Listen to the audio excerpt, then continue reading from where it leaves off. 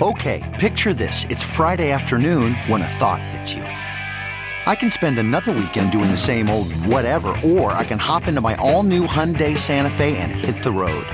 With available H-Track all-wheel drive and 3-row seating, my whole family can head deep into the wild. Conquer the weekend in the all-new Hyundai Santa Fe. Visit HyundaiUSA.com or call 562-314-4603 for more details. Hyundai, there's joy in every journey. Whole grains versus refined grains. I'm Dr. Travis Stork, host of The Doctors, and these are the Doctor's Orders.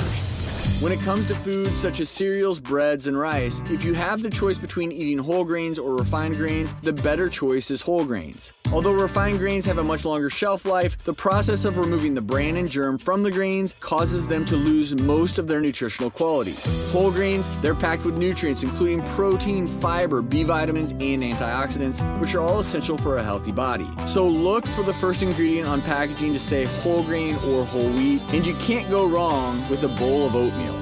For more healthy eating tips, log on to thedoctorstv.com. I'm Dr. Travis Stork, and those are the Doctor's Orders.